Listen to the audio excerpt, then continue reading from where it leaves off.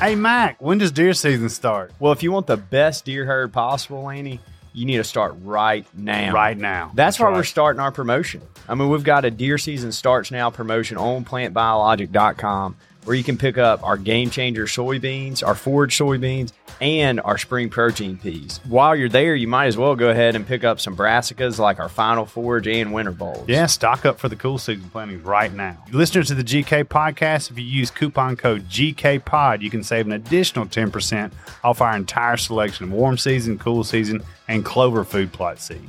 Get started today. Visit plantbiologic.com for an unforgettable fall. Hi, I'm Jeff Foxworthy, and welcome to Gamekeeper Podcast. If you want to learn more about farming for wildlife and habitat management, then, buddy, you are in the right place. Join the Gamekeeper crew direct from Mossy Oak Land Enhancement Studio as they discuss the latest wildlife and habitat management practices, news, and, of course, hunting. There's no telling what you'll learn, but I'm going to tell you, I bet it's interesting. Enjoy. We're live in 3, 2, 1. All right, everybody, welcome back to West Point, Mississippi. We got a really good crowd sitting in here today. Got a good crew. Home of Mossy Oak brand camo, the Gamekeeper Studio. And all kinds of things, Mossy Oak. It's November. You sound like you might be getting a cold, but we know you've been doing construction and you got all kind of dust. 100% sawdust. Yeah. Well, you're working on the bathroom and the kitchen in there. And Vandy wanted, what is that thing Vandy wanted? Times here. Yeah, there was something. Vandy wants a bidet, so that's what it's what's put this all into emotion. Yeah. Have y'all? So this is crazy. We don't have men's and women's bathrooms anymore. We're having to use the one across the street at the convenience store. Mm-hmm. It's rough. Dudley, how are you doing? I'm great, Bobby. Yeah, how are you? I'm good. Yeah, I feel good. We got Daniel Hayes sitting across the table. He's over here smiling. That makes me nervous. And then he's taking notes. Tox is sitting at. He's leaning. You think back it like makes you nervous? Yeah. Yeah. Well, so we got Truth a full teller. crew, and we got today's topic is going to be a lot of fun. We're going to talk about taking kids and introducing them to hunting and what has worked for us and how important that is, too. There you go, Lanny. Mm-hmm. So, how critical that is. That's right. It is. And so, look, we're going to make a few phone calls. We got some guests. We got our own topics. And I think it's going to be interesting to hear Toxie's perspective of Mr. Fox taking him and then he taking Daniel. And then from Daniel, his perspective on how good a job his dad did.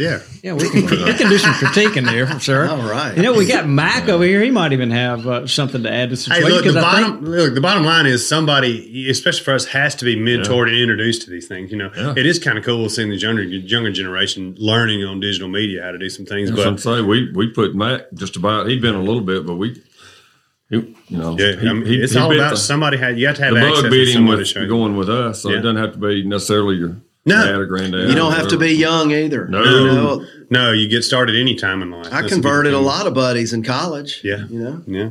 Oh, and it's what's really exciting to see, a new hunter get introduced later in life because, they have a bigger excitement level about than anybody. So. Yeah, and they're almost disappointed that they didn't learn about it. They couldn't believe they're doing earlier. Yeah. That's right. Honestly, I'm just sad for the people that, A, don't get the chance, which is a lot of people now. A lot and of B, the ones that don't understand and don't even want to understand. That's really sad. Mm-hmm. So anyway, I just, all you can do is hope for them and pray for them. Hopefully they'll get a chance someday. Show everybody the way that you can. Absolutely. So we've got a lot of perspectives to tell. And before we get started, Taxi, I want to ask, have you been able to stay out of trouble with the law for the last week? I mean, last week you were involved in a felony. I've never been in trouble with the law, Bobby. But this has been a good week. Nothing crazy. All those weeks were good. I mean, I didn't have my truck for maybe a little period of time, but it's intact and running perfect and clean. It is really clean. It's good out there. Spotless inside and out like it's been for a long time. So I don't know what the big deal is. Yeah, that's good. All right. Well, then every day that something like that happens. So do you now know to turn your truck off at the gas tank? Oh, I was off. I left the door open. Oh, okay.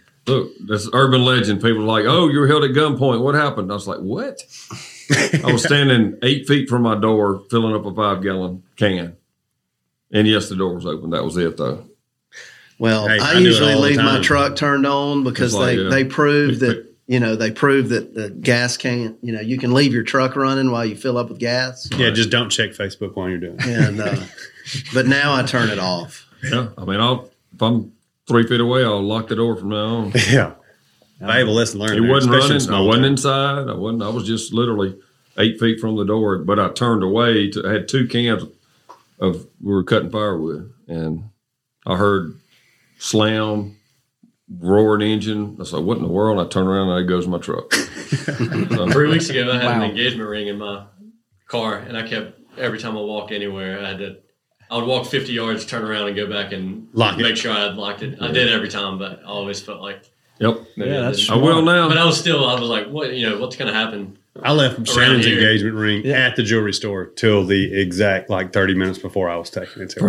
For that reason. Yeah. He would have lost it. Lanny would have lost it. Yeah. No doubt. Well, so I guess since last time Daniel was here, now he's engaged. We blow the horns for that one. That's a big deal. That's a big deal. Yeah. So congratulations. Thank you. I told him the famous words of Mr. Fox when I told him I'd asked Diane to marry me, and she said yes. And he looked at me and he said, "Well, I'm satisfied. She's blind in one eye and can't see out of the other one." Oh my gosh! He's got a way with words. Those old sayings. He does. Well, look. All right, let's get started. Let's do it. So, first thing we're going to do is call Chris Paradise. So, Lanny, you've got his phone number right there, and call that first number. That's a landline. All right, let me block my Mac. In the meantime, why don't we play a commercial? Let's do that. So with hunting season here, I wanted to talk about the trifecta.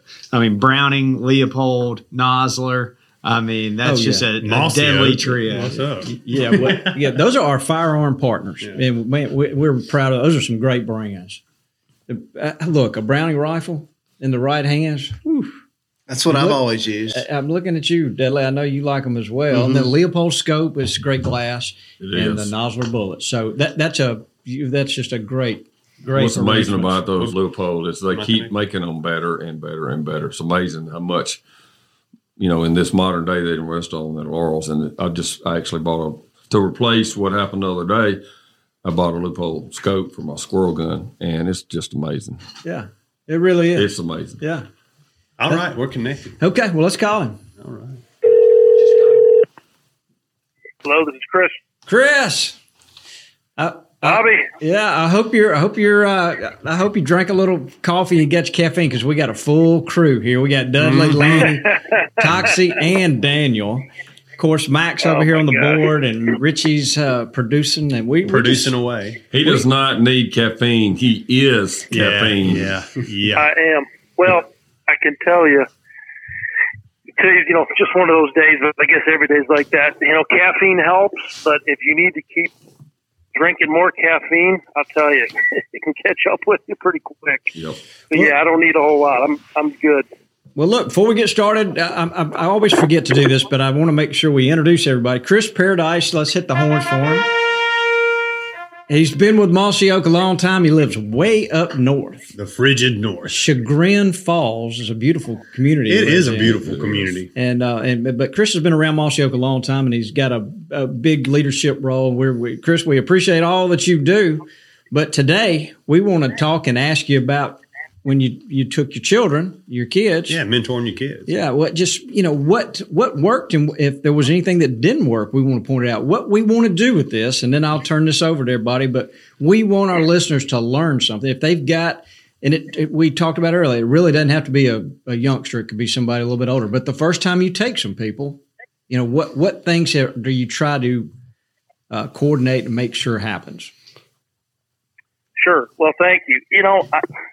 First of all, it's a great question, and I think it's an important aspect of how we not only maintain what we all love, but continue to teach others to have that role for the future. And so there's really two avenues to go down here. One, like you said, you have the kids aspect, which has a lot of ups and downs and things you have to make sure are aligned. But then you also have the new hunter that may be a little bit older. And I think the two things where they merge and it's important is just how you approach it. Because to a lot of us, I think, the hunt or, partaking in the sport, there are things that we may, enjoy that others may not. And that was the biggest thing for me, especially with the kids, is how could I and how should I bring them in to enjoying what I love so much. And I think the first thing, which I think is critical, is they must understand and appreciate the outdoors in general. And so in our family, the outdoors was a very broad stroke. It maybe didn't start with hunting or just fishing. It was nature in general. We spent a lot of time in the woods together. And that's when they were young. I mean, when Michael was a newborn, basically, he was in a backpack while we were fly fishing for steelhead.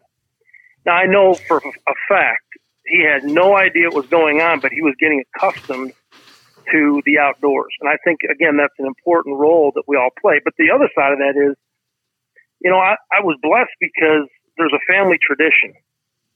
And so if I remove myself from the equation, both my kids were blessed because they got to see the excitement from my dad, my brothers, my uncles, my grandfather, you know, getting back from a hunt or a fishing trip, you know, cooking up a bunch of walleyes. And all of a sudden what you have is an affiliation without a hard, abrupt, you know, we'll call it request for them to participate or get them involved with the hunt and pull the trigger. And so we were very fortunate, I think, and I that would be the advice I would give to anybody, is if you have the ability to let it happen naturally and let them understand the outdoors in general first, then the other things are going to come into play, and letting them see the enjoyment and the excitement. If you're a new hunter and you're a little bit older, and maybe you have a little more maturity under your belt and you understand that, you know, that's maybe a different approach, and that's probably another topic for another day. But for kids, again, I would say, number one, understand the outdoors. If you're blessed with family traditions, that's a bonus. If you're not, you can still create your own. But then I'm going to talk about something that I think is probably the most critical aspect, and I didn't realize this until I really saw it in action, and that was my wife. If you have a strong wife that is willing to help support the outdoors, then it becomes twice as easy. In some cases, if maybe perhaps the wife or your spouse doesn't, you know, maybe enjoy it or understand it or has never done anything, you know, in the outdoors, then it becomes a little bit different. And the reason I say that is I cannot tell you the mornings when I was staring at my watch as it's getting light and, you know, Ava or Michael was still sitting at the table with a bowl of cereal, and my wife was flat out pushing them, putting socks on, getting their thermals on, you know, to help in the situation. So I think, again, you know, having that aspect of it was fun because Mom was involved too. She was getting them going. I was outside probably pacing as first flight was approaching, but I knew my wife had it, and that's a big deal, I think, as well. So those two things I think are key. And in some cases, you know, I might even revert back to say that if they can understand and appreciate all aspects of the hunt, and that's the gear, what it means to take an animal's life, being appreciative of that. We say a prayer after every time there's a harvest. We're thankful. And I can tell they understand that because they look in my eyes and they can truly appreciate the aspect of what's taken place. So those are I think the initial aspects of why we were blessed and how we got our kids involved. And if you notice, I'm not talking about pulling the trigger or anything of that nature yet, because I knew and I was hoping that would come. Now, what's interesting about that is my next bit of advice to everybody would be, and I was not fortunate enough to grow up with this, was to make sure that it's on their time. You have to be completely unselfish. You could get out there and in 15 minutes they could decide that they're hungry or have to go to the bathroom. And if you force it beyond that point, because I did at one point, you quickly realize that, you know, to them, the time and the aspect of it is not nearly as important to us at that age. So I believe that, again, being completely unselfish and quitting when they want to quit will only help you get to that next phase, and that is them wanting to go back. And that's kind of where I was hoping to always be with my kids, and that is them asking me to go. And that's where we're at today. And I'm so blessed for that. Michael, he's about ducks and turkeys. He's a feather guy. He loves feathers. He'll go deer hunting, but he's got to check cameras first. So Ava, she's more about deer and turkeys. Hasn't really gotten into the duck thing. So what's great for me is I get to have special time with each of them that they ask for. And those are the things they like to do. So that's the big picture, if you will, that I like to relate it to on getting them started. And then I think the thing that's been the most rewarding for me, that again, as a parent, you don't realize these things. And I distinctly remember Toxie saying to me years ago when we first had Michael, he said, "Now you know why you're on the earth. You'll finally figure it out." And when you first hear that, you kind of think oh yeah, I get it. Well, you really don't truly understand. And where that became really evident to me is the conversations, or what I call the private time, that I typically don't get with our kids because of sports or school or the hustle and bustle of life. But when we're in a blind or to and from the hunt, taking trips together, the conversations, the in-depth conversations, the trust you build with your kids. And I think that is just an offshoot, if you will, of the benefits of the outdoors. I've become 10 times, 100 times closer with my kids, I believe, greatly, due to the outdoors. Mm-hmm. So anyhow, I know I'm talking a lot. I'm sure there's other questions, but that's really from my heart. Those are the things that we tried to focus on as a family. And I can tell you that when everything else is gone and the kids are away at school and, sports are done, or, at least I know that at Thanksgiving, Christmas, or spring turkey, or when duck season starts, I know I will have my kids, coming back to enjoy some time with Dad.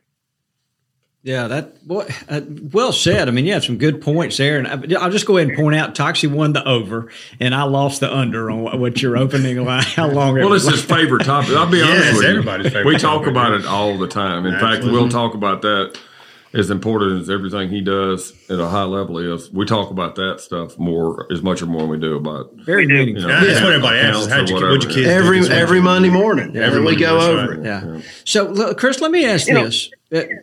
Let me ask a quick question. How do you know when that child is old enough to pull the trigger? How do you know that she or he understands that life or death? Well, I will tell you this. I don't know if there's any formula, right? You have to know your kids, and you have to. And this is a double-edged sword. You have to explain to them. You're about to take the life of a living being. And, some people may say, well, that's probably going to scare them. No, I've always believed in cutting straight to the chase with my kids. And they would appreciate it more. But I also have said to them at the point of impact, what I call it, hey, if you don't want to pull the trigger right now, you don't have to. And I use that even with a lot of our customers. I mean, I've taken folks hunting that have never been around a gun, and I spend an entire day prior to a hunt with them shooting a gun safety. And I was with a very well-known individual in the industry who had never been on a hunt before. The deer of his lifetime is standing out in front of him, and he had, what we call maybe buck fever or just panic. And I just told him, I said, hey, between you and I, it doesn't matter if you pull the trigger or not. And I think when you turn that over, the responsibility, by informing them, educating them, especially with kids, Now, the bang, the boom, the kick, you have to be cognizant of that. I think that's important. You can't just put a 12-gauge 3-inch shell in front of a kid, with a turkey load or a heavy dram duck load and expect that that's going to be an enjoyable first experience. So I did simple things like I ordered 2 3/4-inch low dram, low brass dove loads. And then I had them, just like we train our dogs, stand back 100 yards. And we shoot clay targets. So I think those are the things, knowing the exact right time. Again, I'll just go back and say that both of my children, their first experience was a wild turkey. And when their eyes lit up, when I could tell they were excited, they bared down on the gun or the crossbow, I knew they were hooked. I didn't know to what extent, but I just knew that, that was the right time. And if they didn't want to pull the trigger, if they were too nervous, which was the very first deer hunt I took Abe on, she wasn't ready that exact day. 3 days later, she shot her first buck. But I think when that deer walked off that first day, she was upset. Dad, I don't know why I didn't shoot. I said, no big deal. I said, we'll have another chance. And boy, that next time she went back, I think she had worked herself up to understand that she actually wanted to do it. So no real formula, but I think you just got to know your kids. Yeah. And if you don't push it, they'll probably jump faster. I was going to say, without interrupting, I wouldn't ever give someone a formula. And I wouldn't want, it's just it's relevant. Yeah. You got your own relationship with your kids and you shouldn't time it. Some really are really younger than others. I've heard there's some crazy young ages I'm hearing about today's. But if you're not sure, I would say wait. That's the only thing I would say. Yeah, and make it about them, not about you. You can't. I mean, the anticipation of not. It'll just make it better when they do go. Yeah. But let it come to them, and when you're sure of it. But it's really easy to think you're not insisting on them going, but then you want it so bad they kind of go anyway. So what he talked about was one of the real key things I always remember is my dad. As legendary as he was as a woodsman and everybody in his peer group looking up to him, I was so proud of my dad for that. But he never once told me that I would go hunting with him. Hey, we're going. He would never, not one single time. He always said, hey, he would ask, do you want to? Mm-hmm. And of course, I don't think I ever turned him down. At least not until, probably girls got in the picture someday, maybe. Got a little out of focus. Yeah. Right. Just temporarily. Just temporarily. But that's, in fact, I think he makes the joke that, again, I'll pick on my wife, Diane, again. It was like the first time I'd ever turned him down to go down to where our hunting club was when I said, I'm probably going to stick around here this weekend, Dad. I've got a date with Diane, you met and everything like that. And that's when he hung up. He looked at my mom and said, I think this one might be the one. Yeah, it's pretty serious. He turned down a hunting trip. Yeah. Oh, wow. Yeah. How about that? I think it's important what Chris said, too, about, the family and, particularly your wife, too. Yes. It is huge that they see the support from both sides of the family. Like, I'm just going to use Hayden as an example because, he's my first child there. But Shannon, when he got lucky and harvested his first turkey with a bunch of us here, and, everybody made a big deal out of it, and he was kind of shy about it. But when we got home, fried those turkey nuggets up, and Shannon looked across that table and said, man, y'all gonna do this again? Yeah, I sure do appreciate you putting the food on the table for us tonight, Hayden. Man, he looked like he was strutting over there in that chair, chest blowed up, and he was, he saw himself as a provider even at his young age. So, just to echo what Chris said about the other half in the relationship being supportive of it, I think that's huge. This thing we do is we're so it's blessed. Our life, it's but we're so blessed. Yeah. But we keep talking about this thing with our kids and our family, and then others, and then you just touched on the cooking part too. Oh, yeah. What's so unbelievably blessing about it is the connection. It makes the whole full circle. I know it's like the circle of life thing, but when you go back and you actually you partake of that, and I can see the pride. When they were young, it's like, hey, this is the deer Daniel killed, or this is the turkey Daniel killed, or this is, I didn't. Just a little Sarah Francis did a little bit of hunting, but even then, today that's still there. Each little baggie or Ziploc or vacuum seal in the freezer's got the name on it, and that's like there's still that pride in. I'm the one brought this to the table. Yeah, but there's also one little aspect of it too is kids face a lot of pressure today. Yes. So I think it's a little more difficult today, but I can probably count on less than 3 fingers, how many of our kids' friends even know what the outdoors means.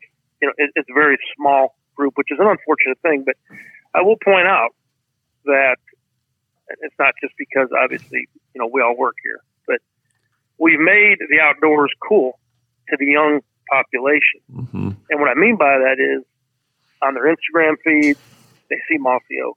Facebook, they see Mossy Oak. Every once in a while, they see, Dad or Mr. Cox or whoever from our company, and they have this affiliation. I cannot stress that enough. That wow, there's some people that are close to me that do this and they enjoy it.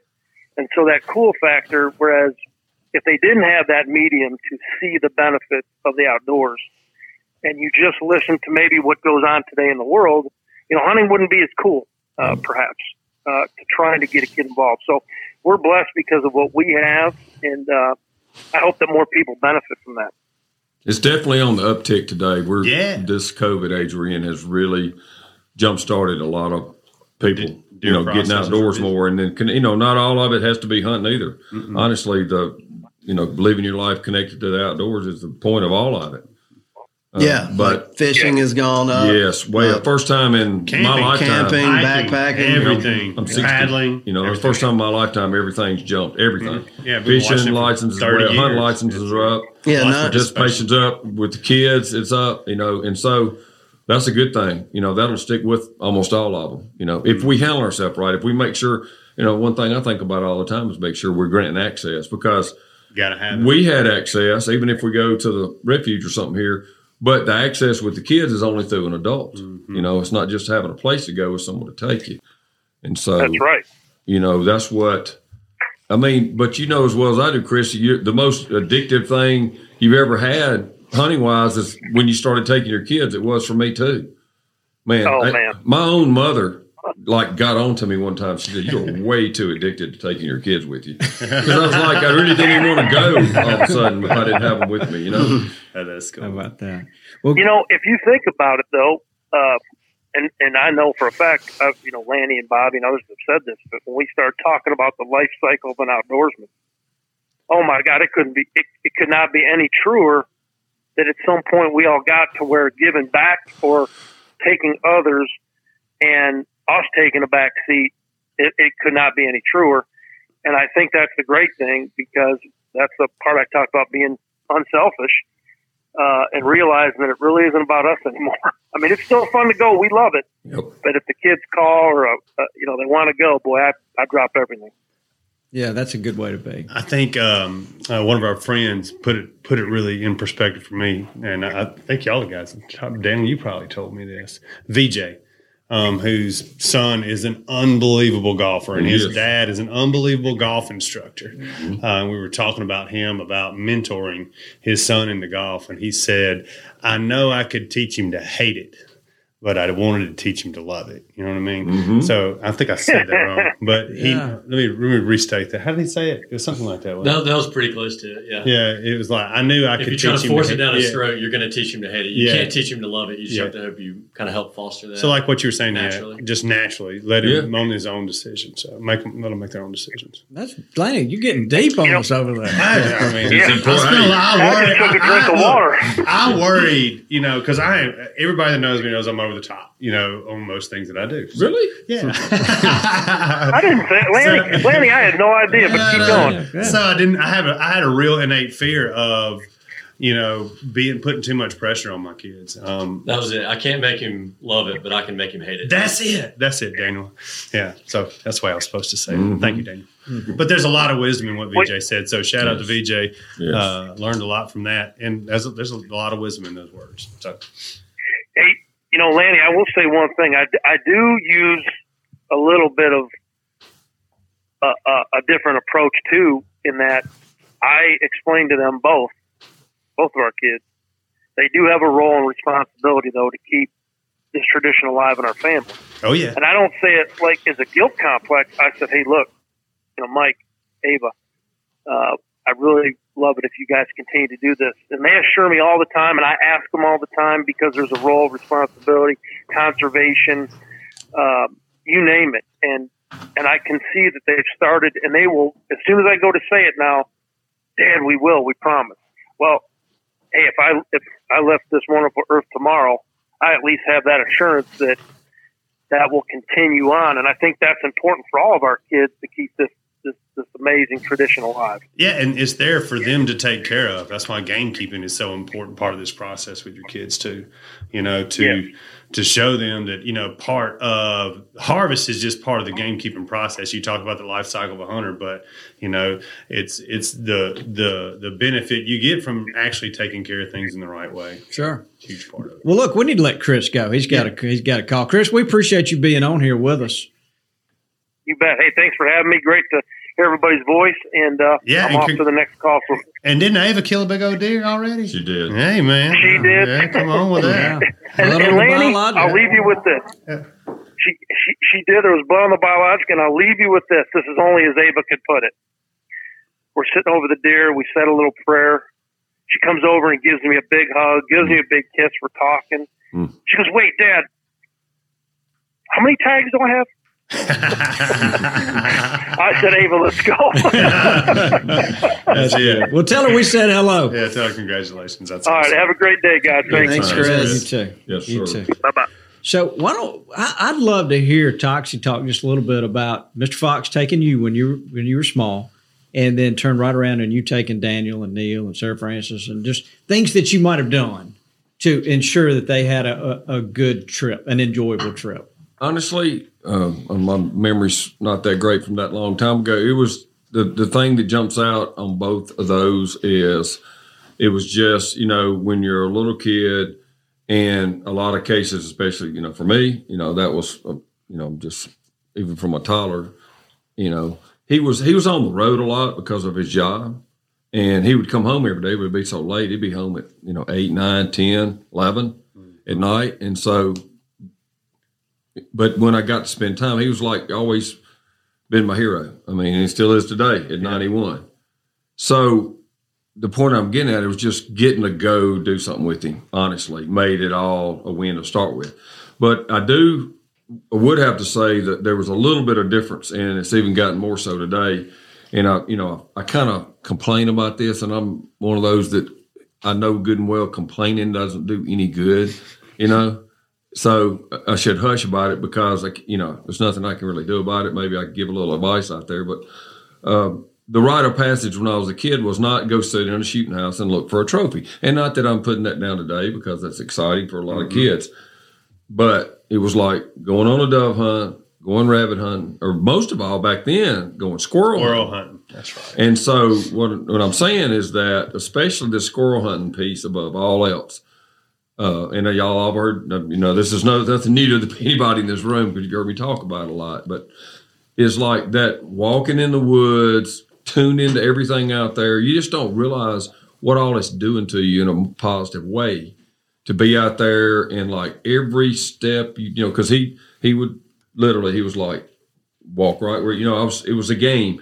You walk through the woods and try to pretend like you're not going to make any noise at all, not anything. So I even got to where when I was with him, I would step in the step he'd just taken every time because he'd already crunched that leaf, and I could be quieter. I mean, I literally, or he was watching where we were going, so I could look down, and I was like, I'm not stepping on a single stick.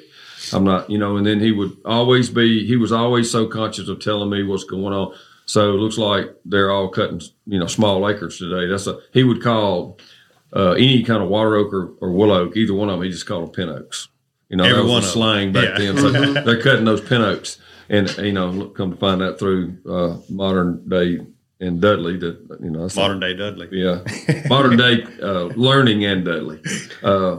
That's different. But anyway, my point in saying it is just the whole experience of being out in the woods like that. Today, with ours, we didn't do that as much. The thing that did it with Daniel Neal, I think, with me, was turkey hunting. Because you do a lot of that turkey hunting, too. It's not that you're looking at the specific tree, but you are getting out there and spending time tuned into the woods more than just sitting in a box. And it's interactive turkey. Yeah. So, I mean, I think the point to say to everybody, it's all good.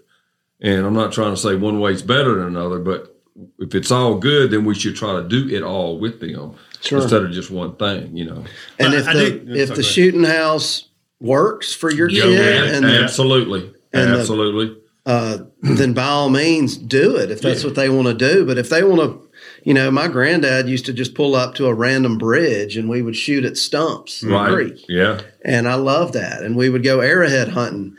And you didn't have to be quiet when you were arrowhead hunting, and you could talk and ask questions about tracks you saw and things like that.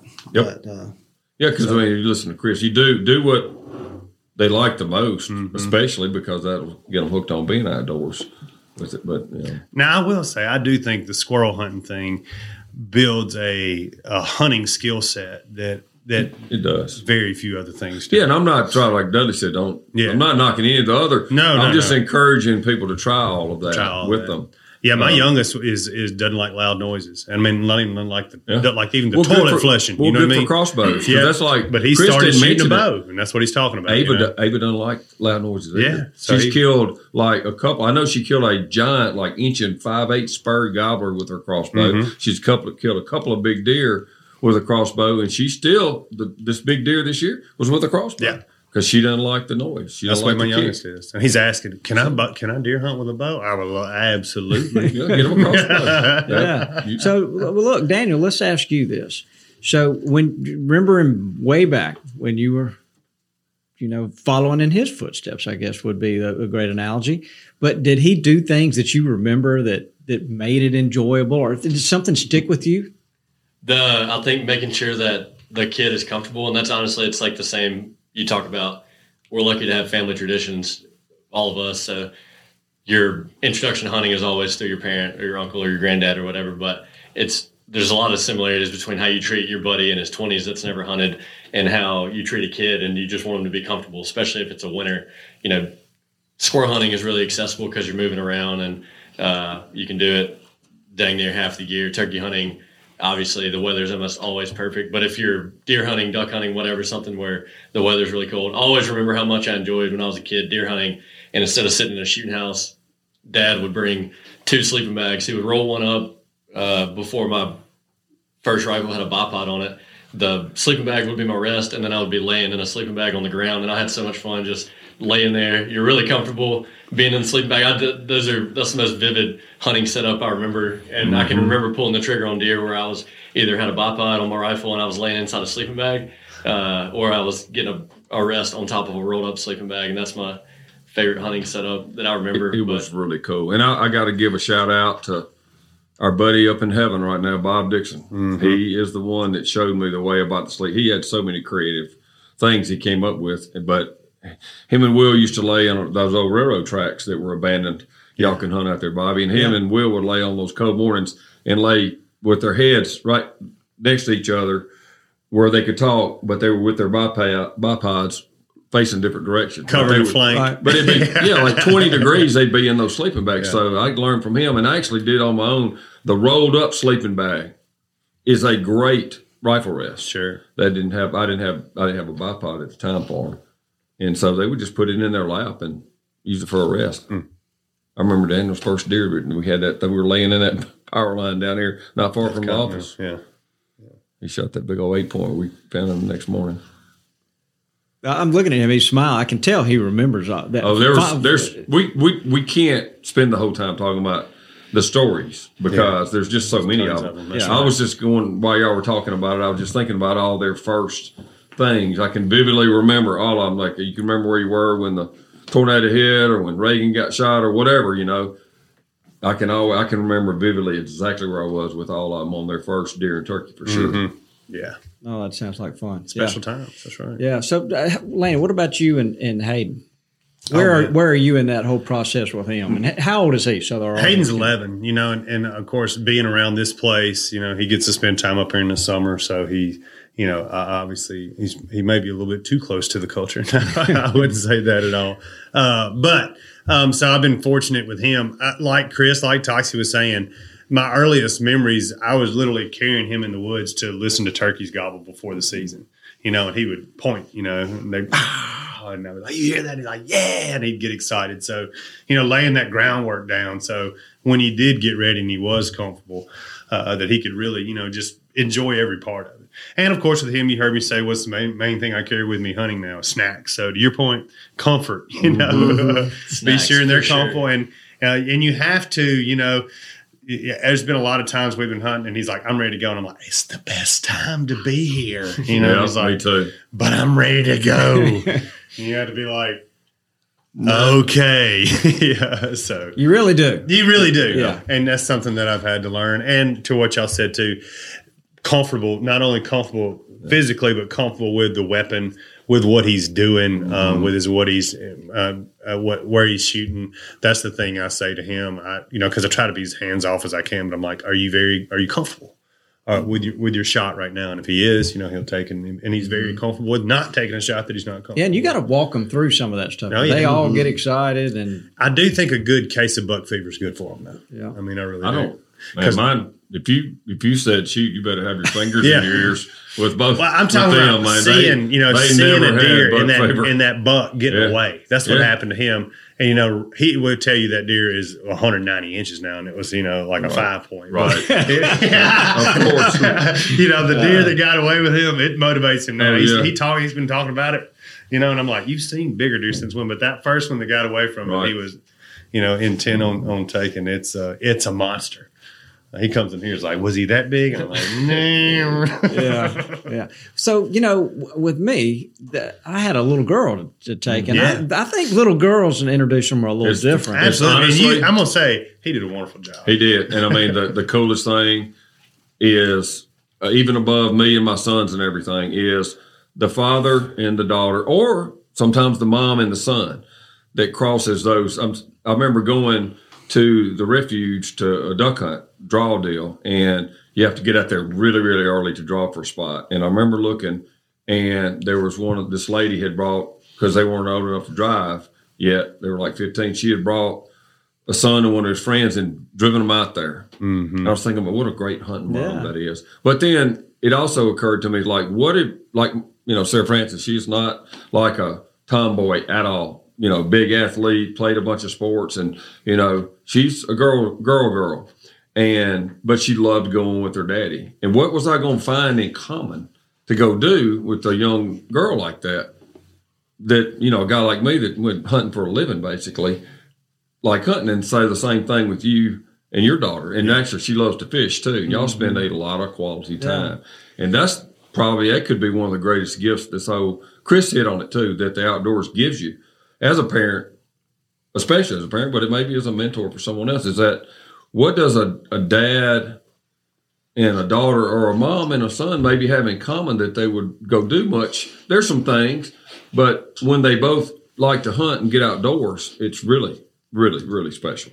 So one of the things that and I don't know that this is right, but in my mind, this was right. when Jessie started hunting, before she went with me for years, Mac, before I ever let, she'd lay in the floor of the shooting house and on a blanket and all that.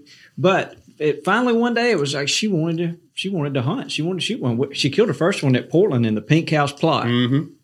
Well, I would not let her shoot a doe with fawns. Right. In those first few, there were several times. I kind of made a point about it because I did not want her to shoot something and then we go recover it and there'd be a fawn standing right there. I've had that happen to me. I had stories. So that was, if I could give a tip to somebody that's taking a young kid, I would be careful of that, because that can kind of make them question a lot of things. If you shoot a doe and that fawn is right there with it, And even then it depends on the kid or the person. Yeah, really you might could explain the biology behind it, and that animal is perfectly safe and weaned. I think that depends on the person. Yeah, it does. That's right, but you don't have to explain it if it doesn't happen. Right. And the other thing that all the rifles that I let her shoot through the years, they all had an hunter orange strap on them. And I had a method to my madness, because as she was shooting the 22 and then shooting the 17 and then the 243, her rifle that she shoots today, you saw she killed a pig the other day, there's an orange strap. And everybody says, you work for Moss Oak, why do you have an orange strap? Well, I knew if some boy ever asked her to, hey, let's go hunting Saturday afternoon, she'd always have some orange. And then that always worried me, because she's like me. I don't like to wear orange. I wear orange because I legally have to wear orange. But if I didn't have a choice, I wouldn't wear orange. Mm-hmm. But then I just knew if she carried her rifle, she had some orange with her. It's a good thought. Be over her shoulder. So that maybe that's a tip that somebody can take away from that. But Oh, yeah. And you spend a lot of time, customizing her weapons. Yes, I put a mercury tube in the stock. Every single conversation we're having today is about the time spent, though. That's right. Sighting in the guns and, spending that time in preparation. You know. Yeah, sorry. My middle child doesn't want to hunt, doesn't want to go overnight camping, things like that. But she loves to cook and loves to eat wild game. That's awesome. And so that's her that's our little connection. Yeah, absolutely. Yeah. I'll tell you too, and I'd forgotten about this because I'm so over the top with my child. I intentionally, Shannon, my wife, hunted with Hayden early on, and the first deer he saw harvest, she actually harvested. So, that's cool. Yeah, so he was with his mom the first time he ever saw an animal get harvested. Wow. Anyways, that's cool. Oh, Shannon. Yeah, she had news with that rifle, man. Yeah. I saw her on Mossy Oak Go the other day. She was the star of the show. Yeah, and she talked about the whole. She's bringing home food, for her even. Yeah. Talking about how proud she was knowing that she can provide for the family herself. She doesn't, even in above you or Hayden. Yeah. That's pretty cool when Mom talks about that. And a little mentoring story with her, we started dating when we were both really young, and I'm over the top, gung-ho, obviously. Let's go deer hunting. And, really? Yeah, really. And she I noticed early on that she wanted to do it herself. Oh, yeah. I mean, not even take her to the stand. Right. She asked me where to hunt, and then she put it all together herself. Now, if she pulls the trigger, she calls me, of course. There's been years come get this thing. A lot more critters than Lanny. Oh, yeah. She'll pile them up. Yeah. She likes deer meat. And she doesn't like the pink camo. I find that interesting. No, she has a problem with pink camouflage. She wants to be hid like you. I mean, Sure. So I get that. She does have a little pink on her gun strap, but that's about it. So little Dudley sounds like he's starting to ask. He's inquiring, and he his interest. I guess some kids just beg to go, and he didn't beg to go, which is fine. Yep. I don't think I killed my first deer till I was 12, but I was squirrel hunting and dove hunting and all that when I was 6-7 years old. But it's different today. I think kids are getting started younger. And in some cases, but I love hearing Dudley talk about that because we're all, even here, Chris saying, let them just take to it. Don't torture. But we hadn't had one kind of, mine were like, jump in my pocket if I opened the door, just like I was. So I'm saying, I never told them they're going hunting. I always asked, but I never had to confront that. And Dudley's actually practicing what we preach by, that's fine. Absolutely no problem. And just let them be their own person. Right. Wherever that takes them. That is so important. My hat's off to you about that. Because even if they don't take to it, you know what?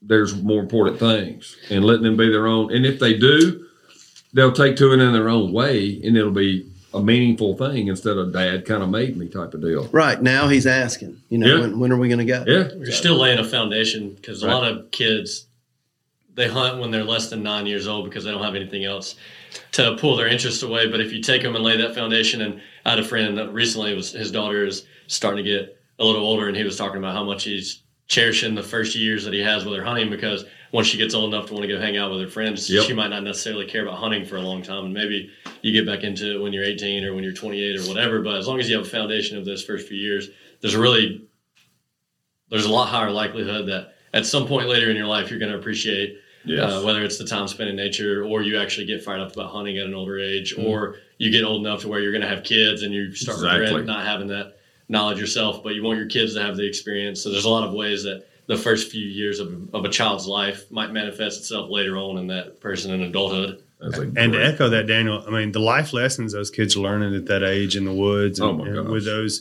you don't realize how, much of an impact that has on the rest of your life and your decision-making skills and your value sets and what you're doing. So, well, we get so detached. It's just, I hate to preach, but there's so many problems in this country that people that are totally detached from the reality of the earth and Mother Nature, and we're been, because they live this electronic age, just totally detached from it. I hate to pick on big cities, but it certainly happens in a lot more, high likelihood there. Yeah. And getting them outdoors at a young age and they get to touch and connect all that makes a difference for their whole life. Well, and it's important for anybody, no matter what age you are, to have a healthy respect for firearms. So if nothing else, there's a lot of adults that badly need that never got it. So Tom Kelly's got an incredible story in his book Dealer's Choice about buying his daughter Laura her first shotgun, taking her dove hunting, and it's one of his better things he's ever written. Yeah. That's saying a lot too. So he's written a he's bunch of great stuff. A lot of life lessons there. Yeah. So why don't we take a break here and let's call Jeff Lindsay. Jeff and his dad David are going to jump on the phone with us real quick. We'll just ask them real quick what they have their experiences. Yeah, being successful, low cash out there. Yeah, they are. So, well, if you would call them, Mac, we'll do a break right here and we'll insert an Onyx commercial. Hey, this is Toxie Hayes with Mossy Oak. You know, hunting and fishing, game keeping, and taking care of the land with my family is my life. And I'll be honest with you, the one app that I'm on every day and use more than anything is OnX. It literally has changed my life. From property ownership to roads, everything to do with understanding the land better. I even use it to plot acreages all the time. Every function I could dream of. Use coupon code Mossy Oak to save 20% on your next OnX subscription. Trust me, you'll be so glad you did.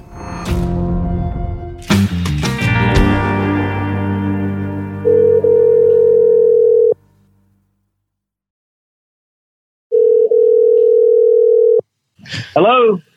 Well, Jeff Lindsay. What's happening? Hey, this is Bobby, and I got Dudley and Lanny and Toxie and Daniel. Got the crew in here. Yeah, Mike, Richie. The whole crew. That's right. And we're a little late calling you. I apologize. Well, it's a rain out day, so if it was cold and cool, I'd be whispering. But since it's raining right now and the deer I'm trying to kill comes out about 30 minutes before dark, I'm gonna. This is a good day for it. It's perfect. Okay, well, good. Well, look, we appreciate you spending a little time with us. We just want to ask you a couple of questions about. We know you have successfully introduced cash to the outdoors and hunting. We wanted to ask a little bit about that, and then we wanted to ask about if your dad David is around. We wanted to ask him about introducing you, and obviously he went wrong on a lot of different ways there. We just want to get him to clarify that. Yeah, he's here. He's right here. Sitting right here.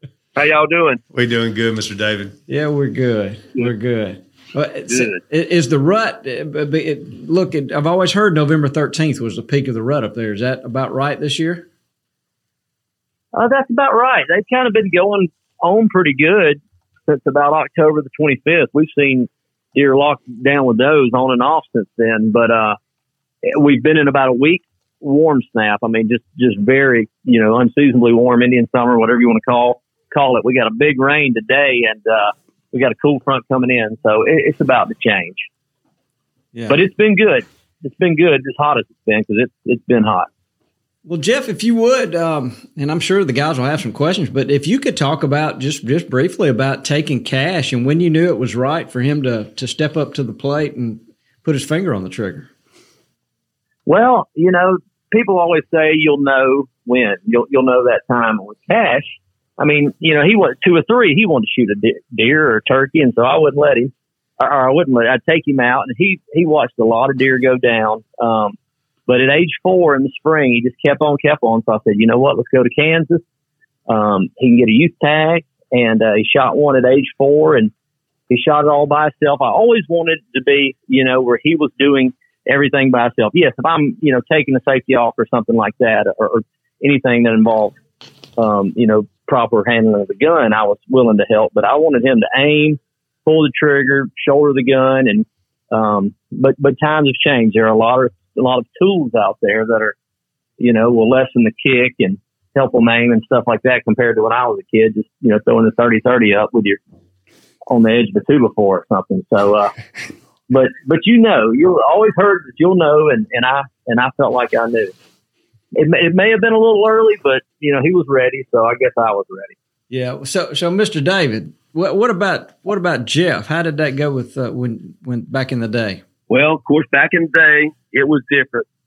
Of course, we all know that, but I think that each child is different. I think the boy, the girl, and to say the maturity of them at those ages probably wouldn't be the right word. But I can kind of say this for Cash. Cash was an exception to the rule if I've ever saw it. No doubt. Because his daddy spent so much time with him, and he would take him all the time with him. And I think that was Cash's part of just wanting to be a part of it. He was just wanting to be a part of it so bad. And, you got these death grips now that you can put the gun in and he could maneuver it around. And Jeff practiced a lot with him before we took him out, turkey hunting that first time. And Cash, he'd go through the books. He goes through all the hunting books and the fishing books, the dinosaur books, and he is like he's got a photographic memory. He can remember all the saltwater fish, all the dinosaurs, and he will correct you if you don't pronounce them properly. I'm telling you right now.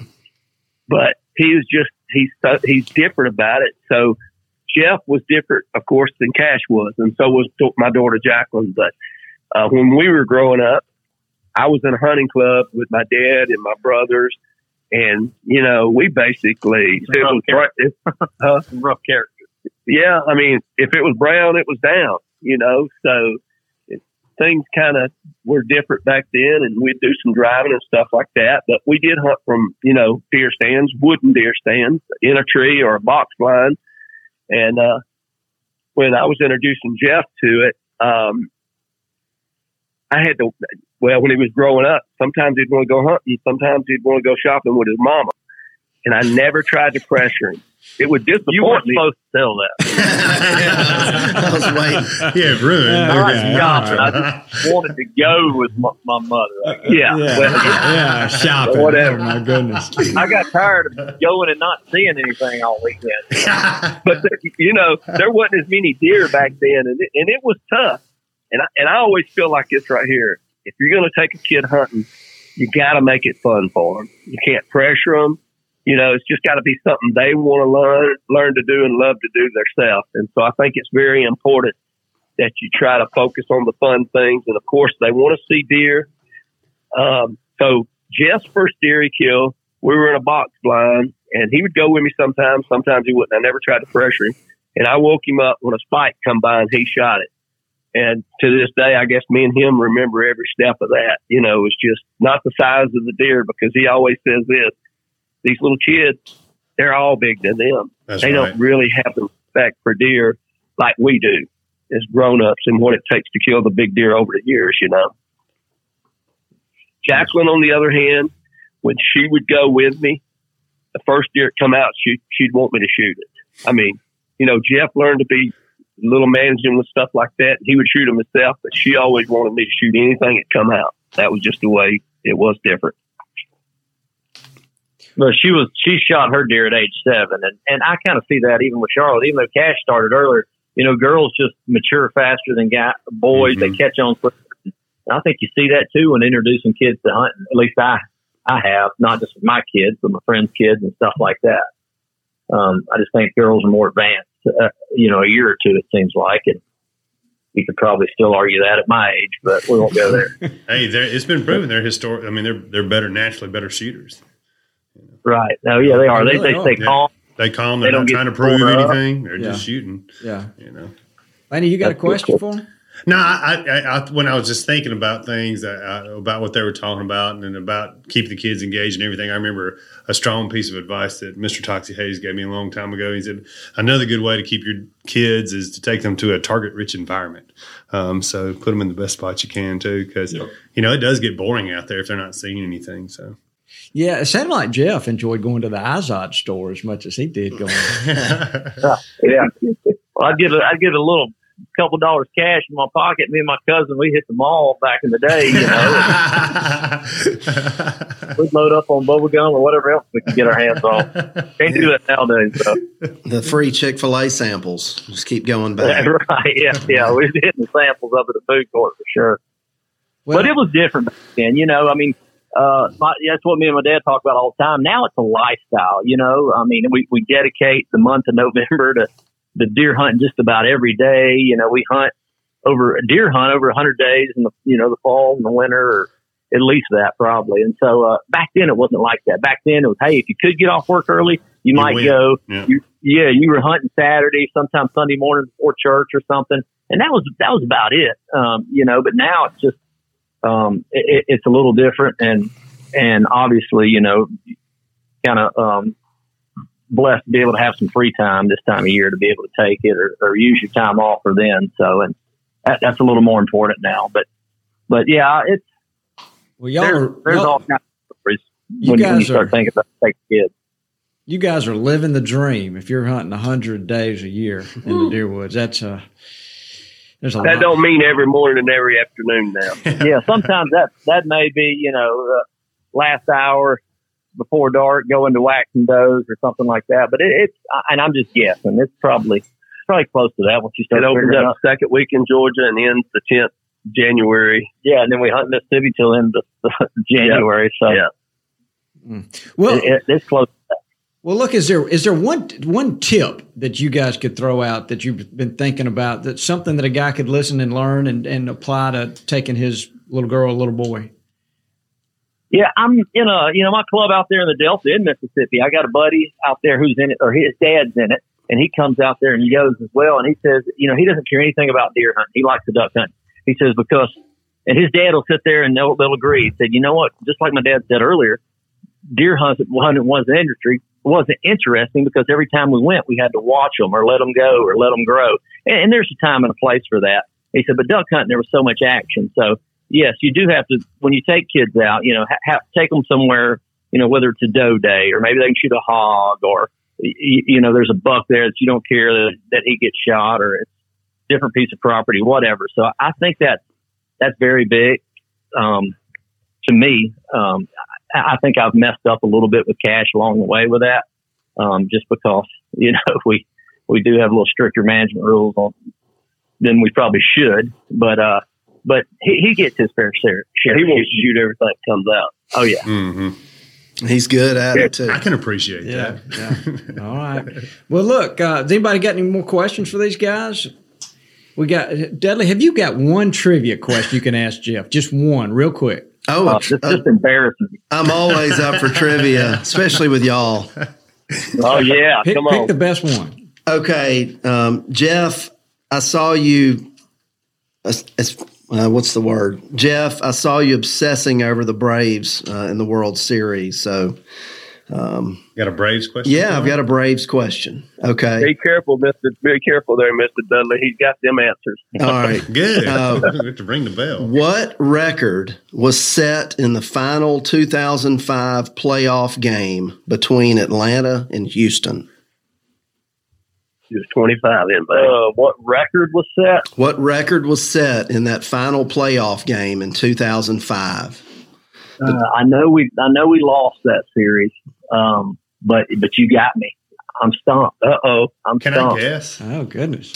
How about multiple choice? Okay, yeah, let's do that. Most home runs, most innings, most runs, or most walks? Most innings. Okay. You got it. I remember some I would have actually got that right. I cannot believe goodness. it. That was a guess, though. Yeah, it was I remember the extra inning games. Yeah, it was 18 innings. Yeah. I got to say one thing. That dude, that big guy up at the plate that hit, I've never seen a baseball get hit that hard in my life, I don't think. Of course, I'm not a baseball player. Yeah. Good. That ball's still going. Yeah. He hit it, just laid the bat down. Literally across the railroad track. Yeah. He was a giant man, Did y'all see that post? Did y'all see that post Jeffrey did on Instagram the next day? I was sitting in the deer stand that morning. I mean, at night I was thinking about it that afternoon. I took a baseball out with me, and I act like I picked that ball up in the field. Yeah, that was great. I thought that was fun. Well, look, we've enjoyed having y'all. Thank y'all for taking time out of your day to be on here, and good luck the rest of the season. Keep us posted. We certainly appreciate you guys wearing the Gamekeeper field wear and Bottomland, and more than anything, we just appreciate who y'all are as people. Yeah, it really does. Yeah, it's family. We appreciate you guys too. Yes. Yeah, we appreciate y'all. Tell your family we said hello. Y'all are. They're fine folks. They really are. Well, thank y'all for everything. If y'all need anything, be sure and call us. If you get a big deer up there you can't kill, yeah, that's what Bobby was talking. Hercules brothers out there. Bobby's asking about it. He did say before y'all came on, he had agreed that if you did call about one, he was going to be sure and let Dudley come instead. There you go. So he was thinking. We got to wait till we get this. We got to wait till we get this real big tough one that we can't kill. Then that's we right. have to Then you got to fly in the hitter. Yeah. All right, y'all be good. Thank y'all for Thank y'all so much. Have a great day. All right. Thank y'all. See you guys. All right, we've been talking a while, but the one that I'm looking at, and Richie has asked too, Mac, have you learned anything? Because you've been asking a lot of questions. Let's just bring up, Mac is due on Monday, so he's got number 2 going to be here. I know. Congratulations. Blow the horns for yourself. Go ahead. So one thing that really jumped out to me, because, Mr. Toxey and Daniel and Neil, really kind of helped form me into my love for the outdoors and conservation. And it's kind of came full circle, me being here and getting to work here and doing something I love. And speaking about Mr. Fox, one thing that every time I see a water puddle in the woods and I'm walking, I remember Neil telling me and teaching me how to walk in the water and picking your toe up when you're walking out to be quieter. And I think it's so cool that it went from Mr. Fox and from who he learned it from to Mr. Toxey and to Daniel and to Neil, and just like really, that sticks with me every time I'm walking in water. I think about that. And so just like little things like walking in the woods and things like that you might not think is a big deal to you does make an impact on people throughout their life. Mm-hmm. And that's kind of my takeaway from it. Yeah, well, that means a lot because that actually is the first time that I confirmed that he actually listened to me. He would never let me know that he would. So that's good. It's just one of those things. As a kid, it's like it just makes it fun. Just try to be. I think the whole camo thing grew out of me from my dad taking me, and our objective in and out of the woods was like you were never there. You are quote unquote invisible. Right. You don't make a noise, you don't make a sound, you can't be seen, you're kind of a vapor. And so that want so bad to especially couple that with the frustration of looking at my dad when he takes me turkey hunting and he's just standing out like almost a neon sign in the stuff he's having to wear. I honestly, all of that is part of what was embedded in me and kind of made me want to do what I did. So how much earlier did you have the idea for a camo pattern than when you actually launched it? It was at a young age, and I would actually just kind of tie-dye some stuff because it was too bright, or I had a black magic marker and tried to, mark it up and do something a little bit different, but it was so goofy looking. It was when I actually learned, and I give the credit to working in marketing, because I never, and that's another reason why I wanted the kids to have a background in marketing, because the whole premise of the brand, when I realized solving people's problems was a way you brought a product to market and understood that, because I had no clue about how any of that worked. So when I first started working in marketing at Sara Lee, the light bulb really went off then. It's like, that's what I've always wanted to do, And now I understand how it could actually happen and why it could actually be a good idea. Previous to that, it was just something. I was a big hunter and I loved doing it, and I wanted my stuff to look better. There was kind of a vertical tiger stripe looking thing that was kind of a little darker. It had some contrast, and I kind of, everything's, you just put on stuff and went hunting, even in solid clothes back then. But I wanted something that really worked. It was so frustrating when you go to all that trouble and a deer see you or a turkey see you and you spook, it just kind of break your heart. So anyway, I think growing up walking in the woods had a little bit to do with that. I would say so. Yeah, no doubt. No doubt. Yeah, go, Lanny, you raising your hand. I just thinking about all this mentor stuff. I think about, obviously I've had the pleasure of being around the Hayes family for many, many years, but seeing this stuff come full circle, Mr. Fox teaching Toxey teaching Daniel and Neil, and now seeing the joy that Daniel and Neil get taking Mr. Fox, even for me now, I think towards that, like laying the groundwork with my kids. So when I'm old, maybe their kids will actually, take me, so your dad's getting a little older. Yeah. My dad, I was very fortunate, like most people here, my dad was very, very active in my life. He's kind of like Mr. Fox. What Toxey was saying about Mr. Fox, he traveled a lot, but on the weekends, we were getting in that old Bronco and we were listening to Leonard's Losers, riding through the country. Leonard Postostis, and the whole. He tells a pretty good story because when he started taking me, of course I would get hungry and he would cut his hunt short. So we could go eat. There you go. He was used to doing beanie weenies and stuff. And then so when I got older and we were hunting, he's like, dude, it's lunchtime. I'm like, we got to hunt.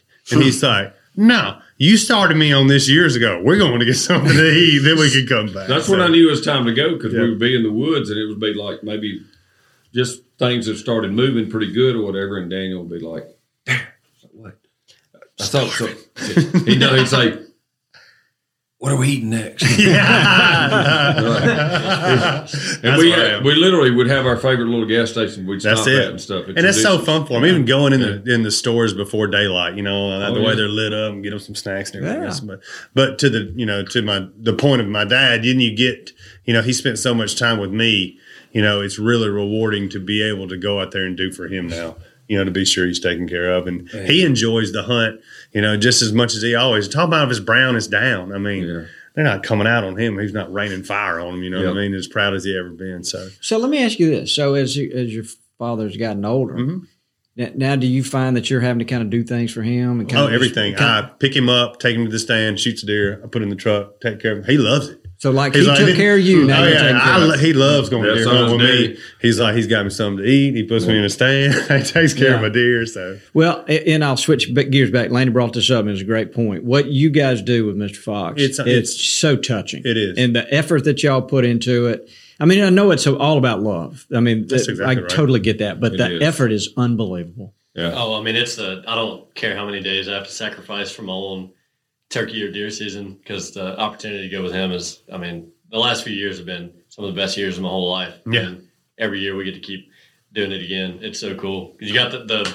footsteps analogy is it's the greatest old worn out cliche, but if you're really lucky, you get to the footsteps that we have now, which is 3 sets of footprints running side by side, because me and Neil or me and Dad are holding Papa by each elbow, walking him through the woods, and we're all just kind of walking along beside each other, and it's unbelievable. And some kind of behind the scenes proof that he's still into it too is he goes to the gym and stuff and gets ready. There's absolutely no doubt about that. He gets very, very. What I love about him, he gets so tore up still. I mean, there's not a deer or turkey, nothing shook up. Look, absolutely. Says just like the first one. As a kid. Just like the first one again. Yeah, and I would have to say that it just a flood of thanks for having this today, Bobby, and all of y'all, because it just brings back a flood of grateful memories. And so, if you live a rich life, it has absolutely nothing to do with the money or anything. It's those memories and the richness of your time here. And I have so much of that I can thank hunting in the outdoors and stuff. And I will have to say too that everybody kind of looks up to me about all this stuff, but I'm telling you that, and you talked about Daddy and all, if you really tune in, and like Dudley does, he kind of lets it be, your kids will teach you a lot too. Mm-hmm. And I promise you, mine, especially the two, because they go all the time and they're into it, they have taught me a lot. And they also taught me what kind of mattered the most from our time together, as I see what they're putting in place going forward. Just like, the last couple of days, they've been entertaining some guests that were reporters. Totally their deal. I mean, I didn't even know about it until right before the people came, but it was all about furthering the brand and furthering the business and the intent of that. And watching them, didn't even think about going hunting themselves. Yeah. It's just taking care of people and doing it in the name of the family and the brand and stuff. I mean, I just got to say, if you're doing this, and all the things we talked about of giving advice is like, stay tuned in to your kids in the whole process, and they'll actually teach you some things too. Mm-hmm. Mm-hmm. It's amazing. How about that? Yep. Well, this has been really good. Mm-hmm. I've enjoyed it. This is the most important part of this lifestyle. Yes. Bottom line, it is. We're like Toxie said, we're lucky we've got this huge infusion of participation now, but we got to keep it going, and the best way to teach it is in the field with them. So, and one of the most important parts about that's natural for all of us, but I think is really important that you can learn from kids when you're taking them is, I think it's important for every human, but fostering a sense of wonder, because the world conditions you to lose that and to become more, just know your place in life and become an adult and get boring and all that kind of stuff. But kids just naturally have a sense of wonder. They don't have to put out any effort to, stoke that curiosity that they're born with. So I think that is a really important thing, to never lose your sense of wonder, because it fosters itself in you. And when you're older, with your creativity and being a gamekeeper, it just comes natural, because the art of being a gamekeeper is asking questions, and you're wondering about what species of trees you have on your farm, what species of trees you should have on your farm, wildflowers, which ones you should have, what you should be planting for wildlife. Why does a certain thing grow to a certain age, and all those sorts of things. That sense of wonder just is kind of part of being a gamekeeper. So no better place for that than outside in nature. I can still remember him asking.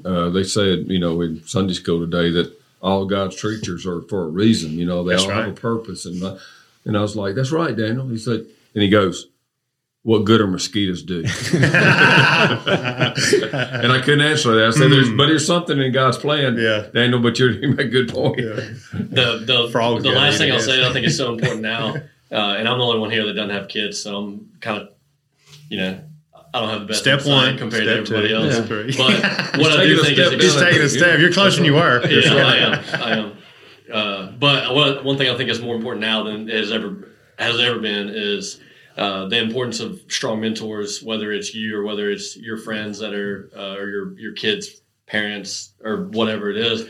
That we're very close to having a generation of kids that were entirely brought through childhood, learning more from YouTube and social media than they've learned from their parents or from their friends who, their friends are also being raised by YouTube. So the internet has zero shortage of parenting advice, but good parenting advice is extremely rare, and it's never been more important now than ever to make sure that you're getting the right advice, that you're giving the right advice to your kids and to your kids' friends, because there's an unbelievable amount of bad information and bad advice from people who think that they are, intelligent when they're not. It's amazing how your kids believe YouTube. Well, listen to him. He's teaching me right now, but one of the points he made is so critical, that sense of wonderment, and it's there in all kids.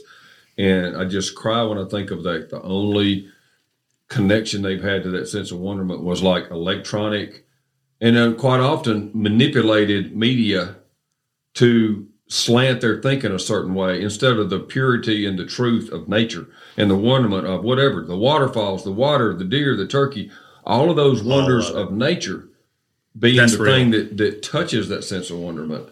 And at least today, it's so important to get them outdoors because they're going to touch that electronic wonderment. Yep. There's no way around it. So to balance it with nature, it's more critical than it's ever been. It's more important. He made a great point. So much more important today than it was even when they were kids, and especially even when I was a kid. Yeah, isn't there a recent study that talks about just spending a few hours in nature a week, how it improves your health? Oh yeah, stress levels, serotonin levels. It's a positive effect on everything. They have breathing the good air. Medical rehabilitation centers with nothing but dogs and pets and animals in nature that.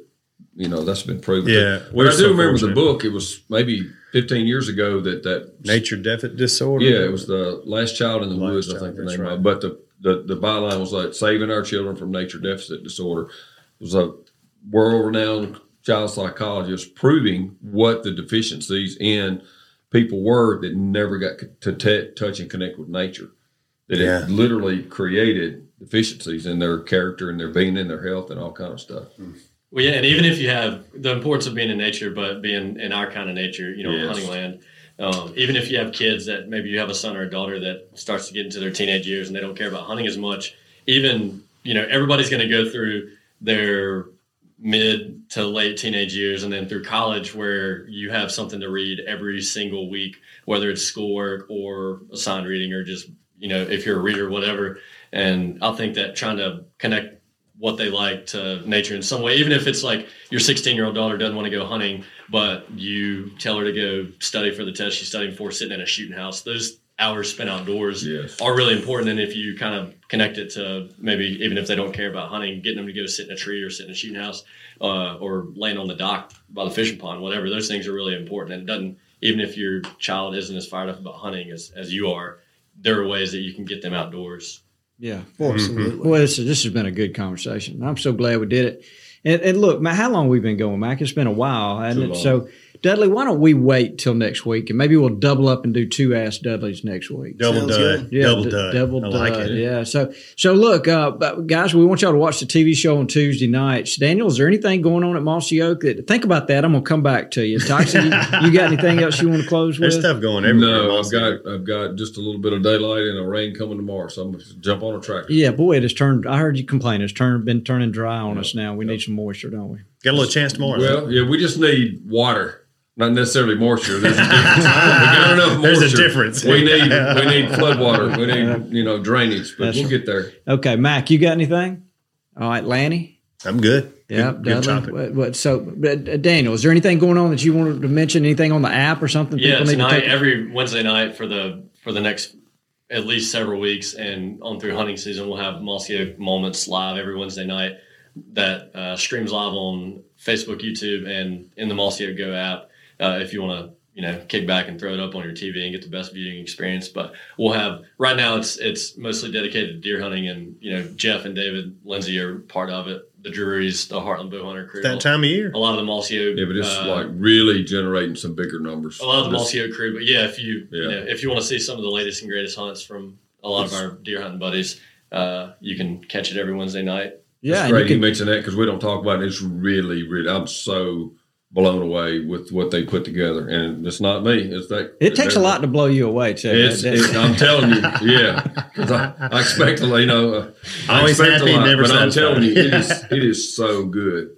You're missing out if you don't watch it. And the great thing, you can consume it on your own time, but they're bringing this to life every Wednesday night live, and it's so good. Yeah. Yeah, so y'all make sure you watch that. I'm so excited about Doctor, we appreciate you being here. Stay out of trouble. You've got 1 week under your belt without having the police around you. That's good. Week and a half. Daniel, you're welcome here anytime. So every Wednesday we have a podcast. We'd love to have you come back. So we've had a lot of fun. Dudley, why don't you say goodbye, Dudley? Goodbye, Dudley. Get us out of here, Mac. Thanks for tuning in to this week's episode of the Gamekeeper Podcast. And be sure to tune in again. Subscribe to Gamekeeper Farming for Wildlife magazine and don't miss the Mossy Oak Properties Fistful of Dirt podcast with my good buddy, Ronnie Cuz Strickland.